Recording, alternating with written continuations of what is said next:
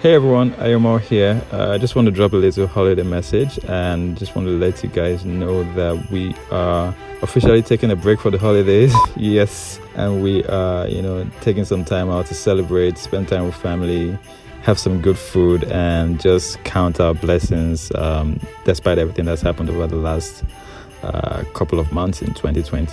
I really want to thank everyone for putting up with me and putting up with my questions. Thank you so much, everyone that literally sends back their voice notes. I always feel this joy and happiness when I get them, so thank you so much. I know the questions don't usually come at the right time. Everyone is struggling with like something or the other, or juggling some other jobs, but you guys always find a way to send them back. So thank you so much. This is one podcast that literally won't be anything without you guys. Like, they say who's the host of the podcast, but it's not me, it's you guys, the audience, and you guys answer the questions that literally the faces and the voices behind the podcast. So thank you so much. I wish you all a fantastic holiday. I wish you all a merry Christmas, one filled with love and joy and happiness and family and lots of feasting.